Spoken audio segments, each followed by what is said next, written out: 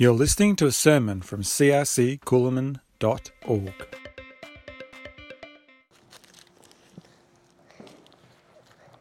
James 1 verse 25, but if you look carefully into the perfect law that sets you free, and if you do what it says and don't forget what you heard, then God will bless you for doing it. 1 Peter 2 verse 2, like newborn babies, you must crave pure spiritual milk so that you will grow into a full experience of salvation. Cry out for his nourishment. Well, good afternoon, everyone. Amen. So delighted to be here and to share with us. Hazel passes her apologies not to be here. She did her night shift during the night, so she's not here this afternoon. Well, let's quickly get into the Word of God. The title of my message today is God, the Good Deposit. Would you like to turn with me to the book of 1 Timothy chapter 6 verse 20? Paul writing to Timothy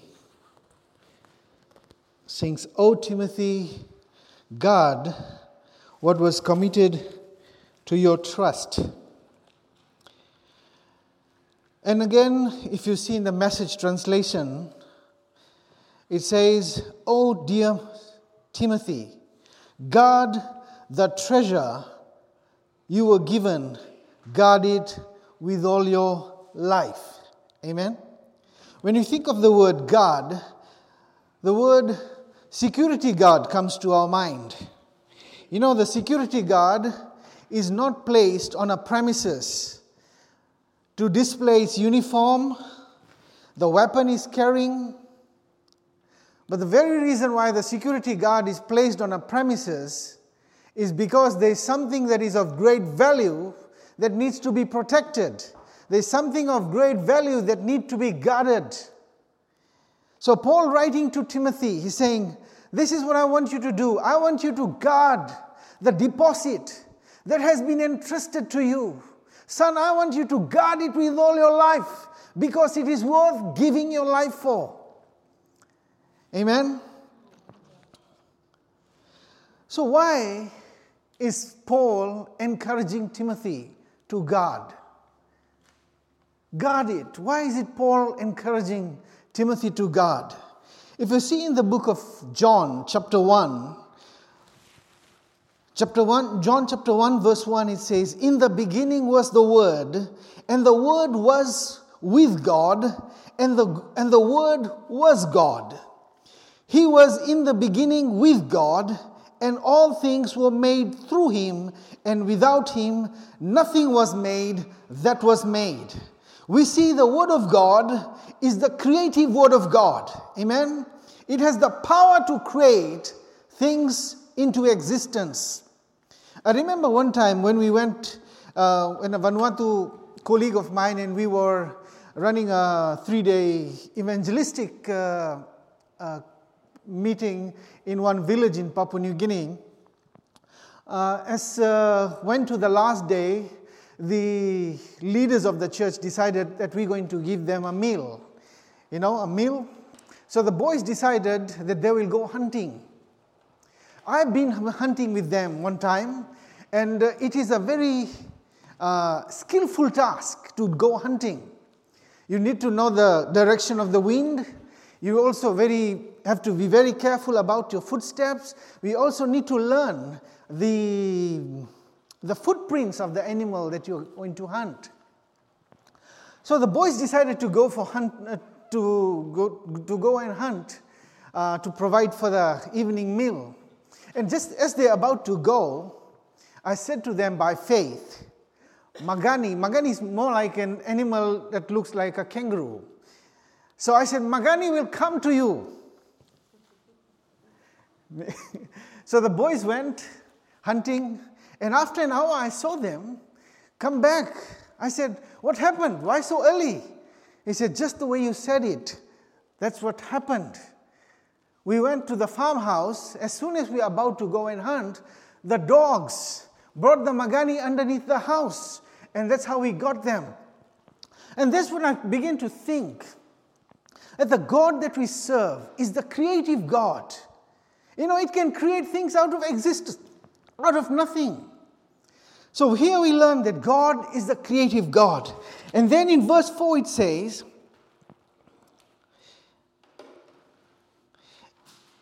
in verse 5 it says, in verse 4, in him was life, and the life was the light of man. We see that not the word of God is not only the creative word of God, it is also the life-giving word of God.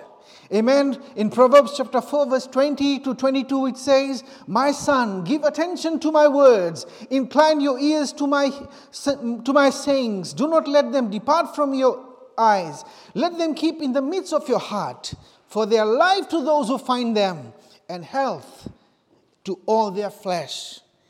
And then we see in verse 5 it says, and the light shines in darkness, and the darkness did not comprehend it. We see that the word of God is the creative word of God. We see that the word of God is the life-giving word of God. We now see it's the transforming word of God. It can transform from the kingdom of darkness into the kingdom of light. And finally in verse 14 it says, the word of God became flesh and dwelt among us, and we beheld his glory, the glory of the only begotten of the Father, full of grace and truth. Here we see the word of God is the incarnated word of God. Amen. In the most beautiful thing that the Christianity differentiates with other religion is that we see that we inhabit the very presence of God. We carry the very presence of God. Amen. You see, when God created Adam out of the dust, he breathed in his nostrils, and Adam became a living being. So when we begin to inhale the word of God in us, we have the capacity, we have the power to create things into existence.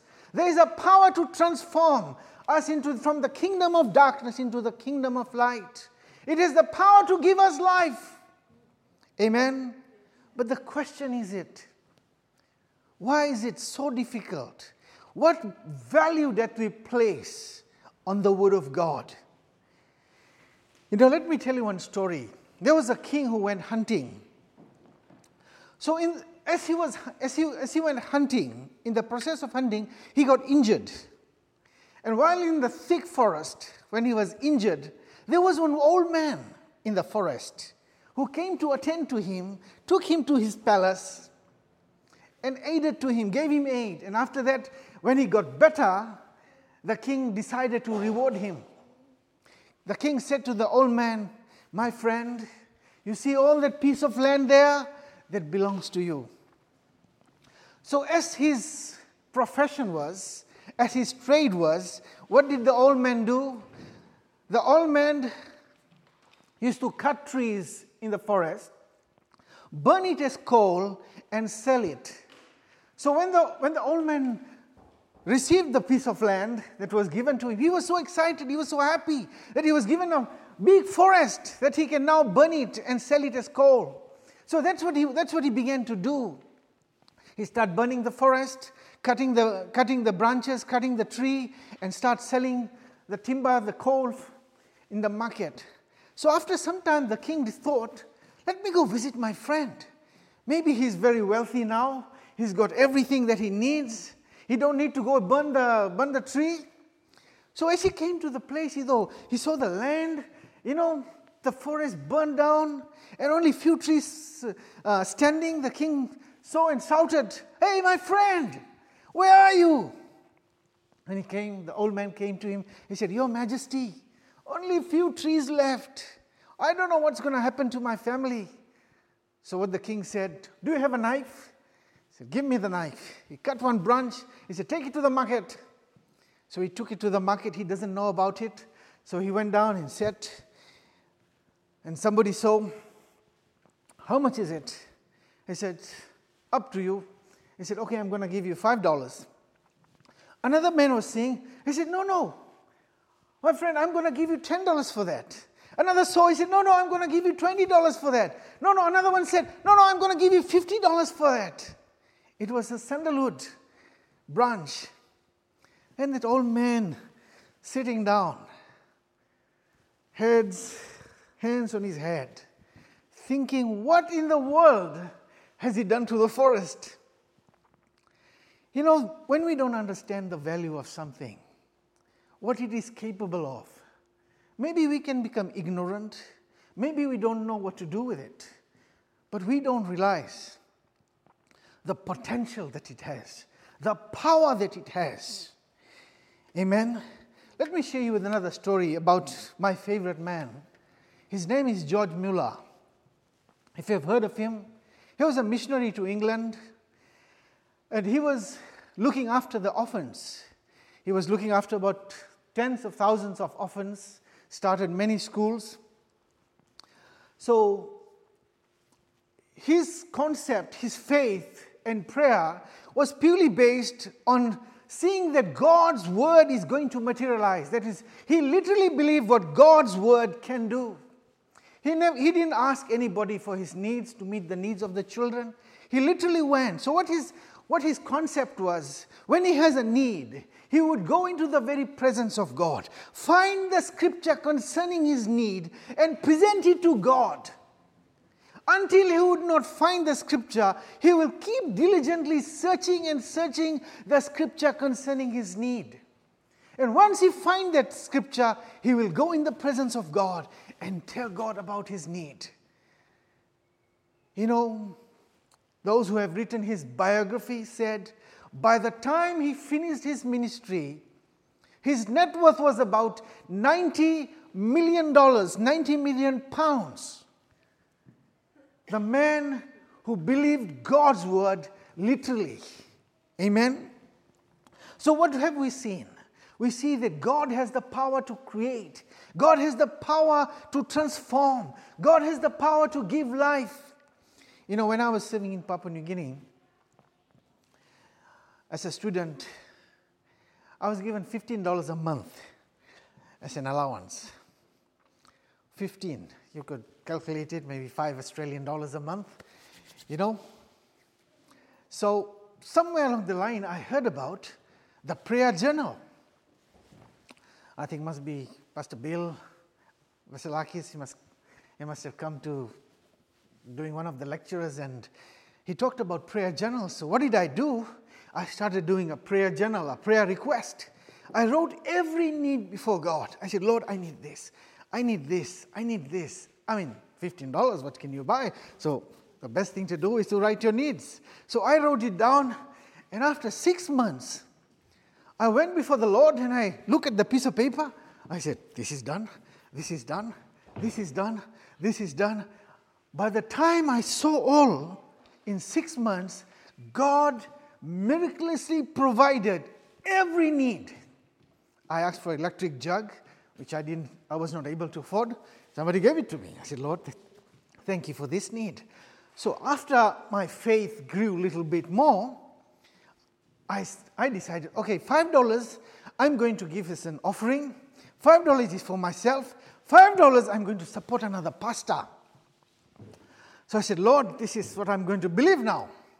So as my faith grew in, then I said to the Lord, okay, Lord, I'm now ready for giving $20 to missions. I don't know where it's going to come from, but this is my continual $15 plan. But I want you to give another $20 that I can support the work of missions. That trend, that idea, that faith in believing God, in trusting God, continues until I went back home. My son has seen us doing this as he was growing up. At our fridge, you'll see the prayer request. Sometimes I don't want to write the needs that I know I can meet, but I begin to write the things that I know it's impossible for me, but it is possible with God, because I know that anything I take to God in prayer, He is able to answer it. And I have never seen once God fail. Amen? I've never seen God fail. And I encourage us today. Maybe you have needs. I encourage you to write it down. Make it, document it so that God knows that this is your need. And I know He's going to come through for that. Amen? Hallelujah. George Mueller wrote some very interesting things. He said, be assured, if you walk with God and you look to Him, expect help from Him because He never fails. Amen? That's George Mueller. Why do we need to God? What amazes me about the Word of God is this, that this book is the most remarkable piece of literature this world has ever seen. The Bible has outsold every publication, translated in more languages than any other. Some people were so committed to the concept of being God's book that they were even willing to die for that proposition.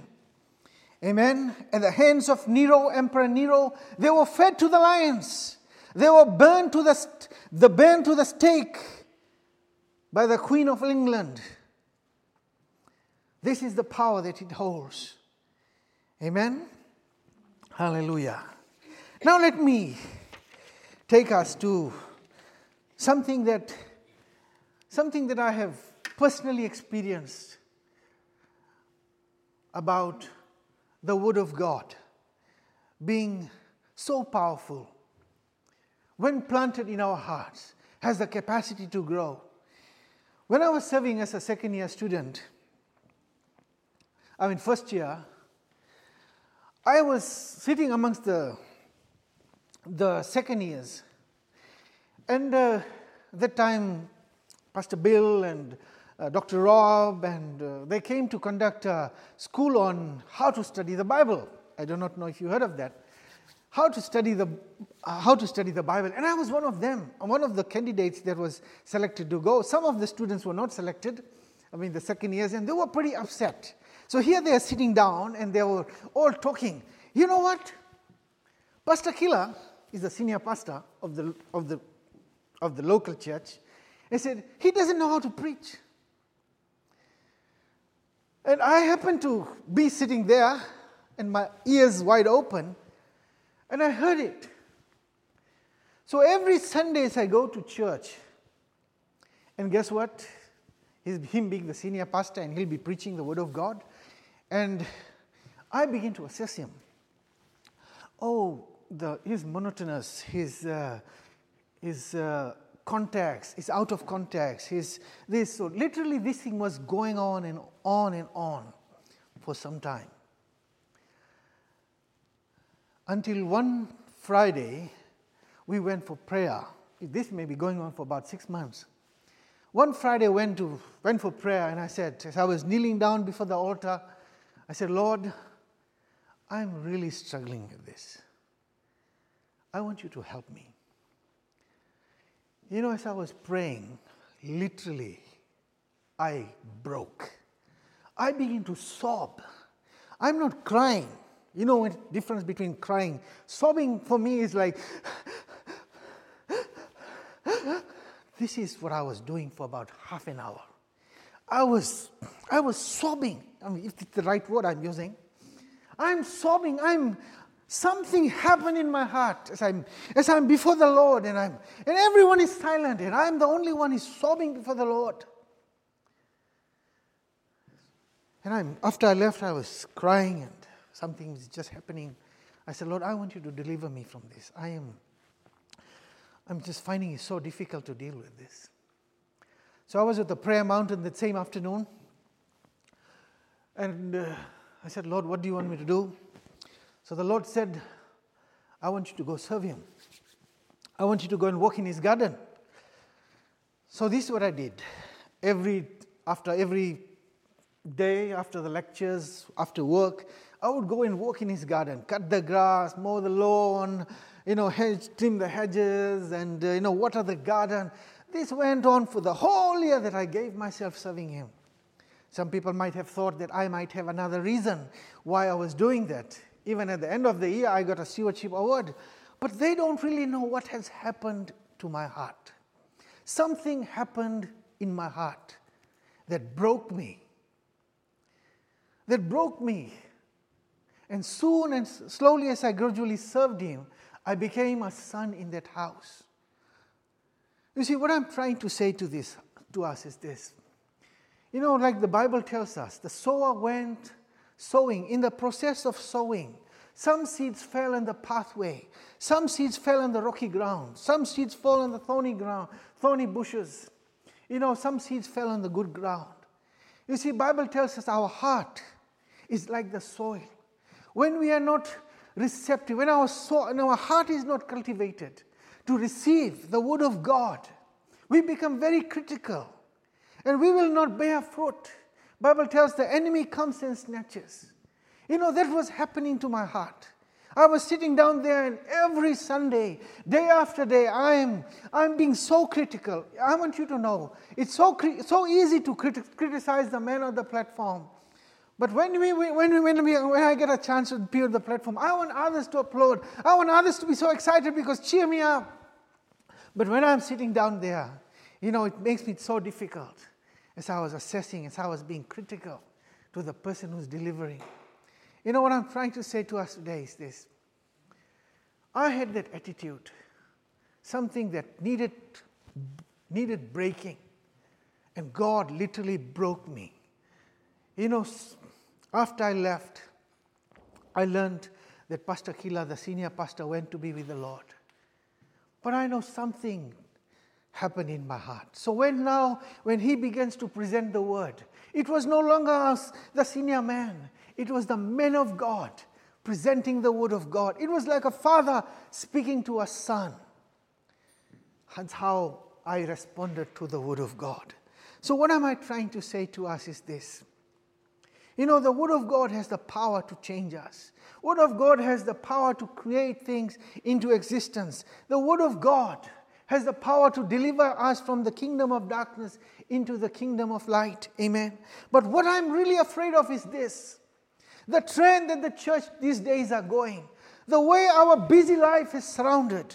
What really frightens me is that we can have a form of godliness, but we can deny its power. That's what really frightens me. As I see my son, as I see my children growing up in the same trend, we can see the men of God who have travailed, people who have travailed in the power of God, seen miracles, signs and wonders happen in their time. What about this generation?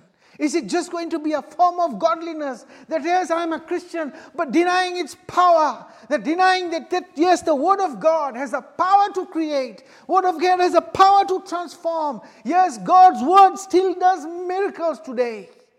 You know, that's what really frightens me. Amen? And that's what I want to leave with us today. Let us draw to God. Just like George Mueller went before the Lord and seen the hand of God. You know, sometimes I ask myself, when was the last time you read the Word of God? You know, in your busy life? And that really knocks my head off, you know. But the temptation that surrounds me every day, I am being challenged that God's Word is still the same yesterday, today, and forever. Amen. May the Lord bless us. Thank you so much, and God bless you all.